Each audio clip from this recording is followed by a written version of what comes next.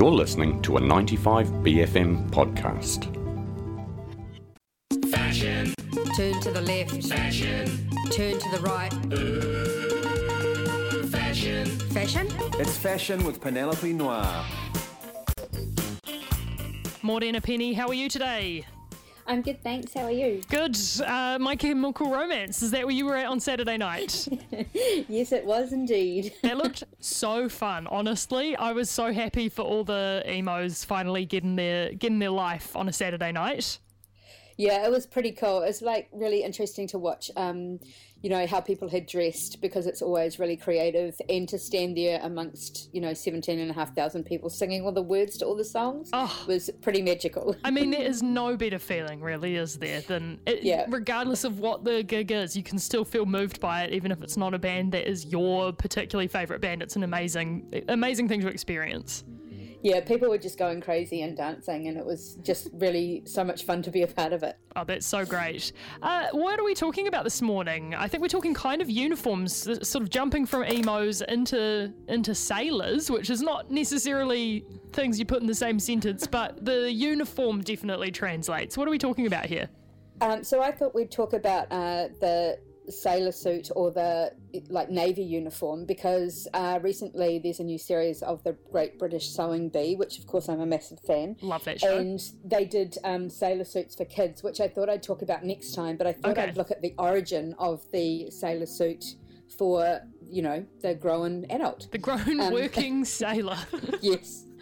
And it's quite a rabbit hole to go down, because it's one of the last uniforms that was adopted for military personnel, and that's because the majority of sailors were forcibly recruited by press gangs. So they were they were either prisoners or they were grabbed off the street, and it was government sanctioned. What? Yeah, where groups of men went round and just grabbed men and stole them, kidnapped them and put them to sea. Holy shit. Yeah, and it was because they just, it was such terrible working conditions, and it was the worst of the worst to work there, and there was not a very long life expectancy. Wow. So they didn't bother having uniforms to start with, because of course they were grabbed, so they just put them on the ship and they wore their clothing until it fell apart, and then they had to kind of make do with whatever the purser gave them, and that's why sailors ended up being so well at good at sewing, hand sewing. That's amazing. Because they sort of had to make their own stuff, as well as, I guess, fixing the sails. Yeah, and mend it. Yeah.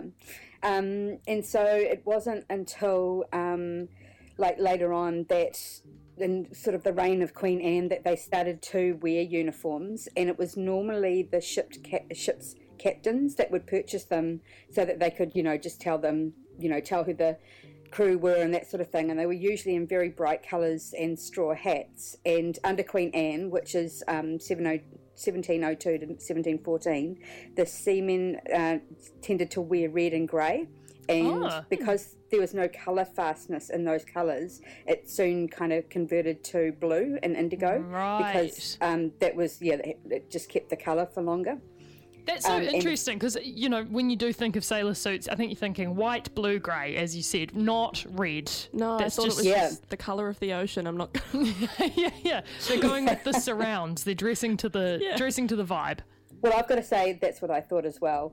And it's also, indigo appeared in the UK because of trade in India, and it's extracted from a tropical plant, so that's why it became more predominant.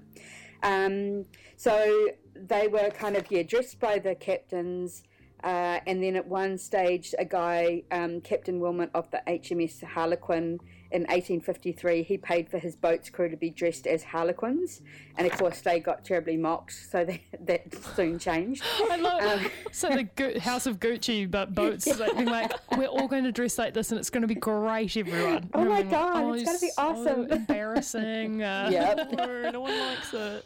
Everyone's taking the piss at the tavern. Yeah, imagine it, eh? Just as a harlequin, because of course I'm always thinking of just Harley Quinn, That's what I'm thinking. Yeah.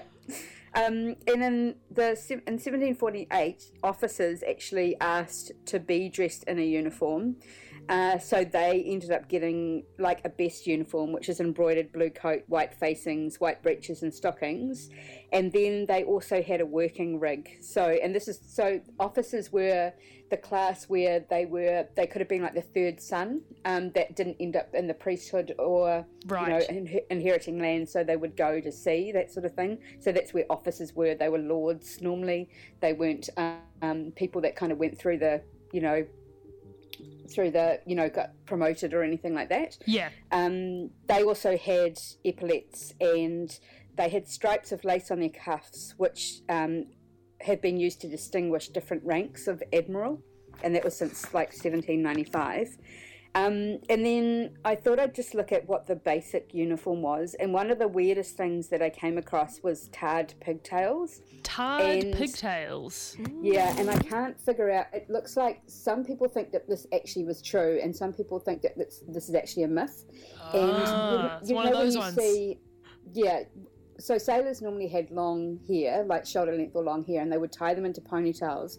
And if you think of seeing like Master and Commander with Russell Crowe when he's wearing a tricorn, and then that little pigtail at the back. Yeah. Well, they used to apparently smear them in tar or pitch because it would stop their hair getting caught in rigging and things like that. Oh my God, just get a haircut.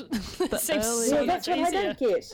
Yeah, and because, of course, before tarpaulin, tar was used to waterproof everything, so it was smeared over everything. So, I just think, oh my God, this deck must have been, they had bare feet and they're sticking to the deck and and the tar in their hair. And so they used to wear silk scarves that were usually black so that the tar wouldn't rub off onto their uniforms. But they also wore those scarves because it was so hot and noisy with the guns that they would stuff rags in their ears and tie the scarf around their head. Oh my God, I'm imagining the most unhinged. I mean, I've seen sort of drawings and pictures and things, but I'm imagining quite an unhinged image in my head right now of someone with a little tarred ponytail and a rag wrapped around their head. Yeah, it's crazy, eh? Big weird vibe. And the collars. So the first broad collars were worn after 1830, and the first collars were actually round. And I'm talking, they're now square, and they think that that's because the sailors sewed them themselves, so it was easier for them to make square collars. That's so interesting. Yeah, and then the rows of tape that decorate that. I don't know whether that's a rank or anything, but there is some dispute over whether they should be 3 lines or 2 lines. It's so interesting, all of the minutiae of things like that, where you've got, practical reasons and pragmatic reasons for certain aspects of it, and then also just kind of a bit of, kidnapping and a little bit of, drama thrown in as well. Yeah, that's why people ended up being pirates, because they would rather be pirates and make money and survive than be in the Navy. Famously better fashion in the movies too. Absolutely, they don't have any tar in their hair. Well, they do, but they make it look cool, It's pretty. I think probably you were maybe dressed even worse if you were a pirate back in the day. Yeah. Patch though. And I'd imagine even less historical resource to let us know what pirates were wearing. Would that be fair to say, Penny? Yeah, I think so. I think they probably just wore whatever they wanted.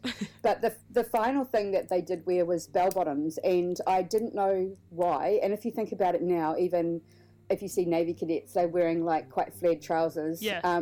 It's because it's easier to roll them up to your knees when you're climbing rigging, or what's called holy stoning the deck, which I think is rubbing it down with the stone to prevent splinters, because they only wore bare feet on the deck.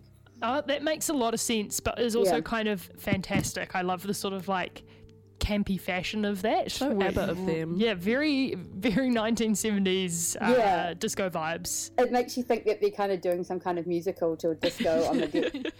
Absolutely. Well, this has been a very interesting journey into the world of sailor suits, and we're going to talk about sailor suits in a sort of child's fashion sense next week. But you've picked us an Echo and the Bunnymen track this morning. What song are we listening to, Penny? I thought we could listen to Seven Seas. Seems fitting. Have a great rest of your day. Thank you. Thanks. See ya.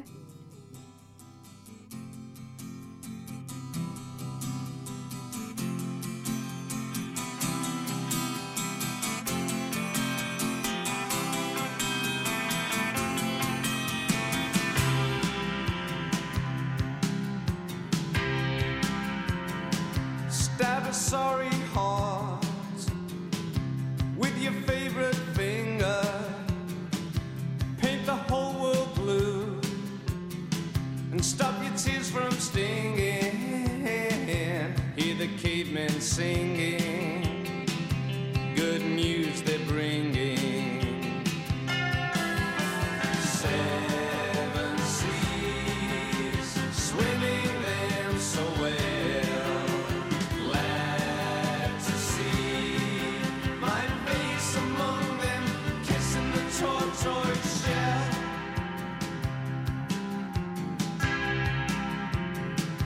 A longing for some fresher feeling, belonging or just forever kneeling.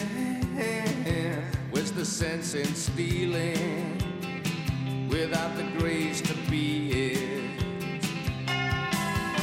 7 seas, swimming them so well. Glad to see my face among them, kissing the tortoise shell.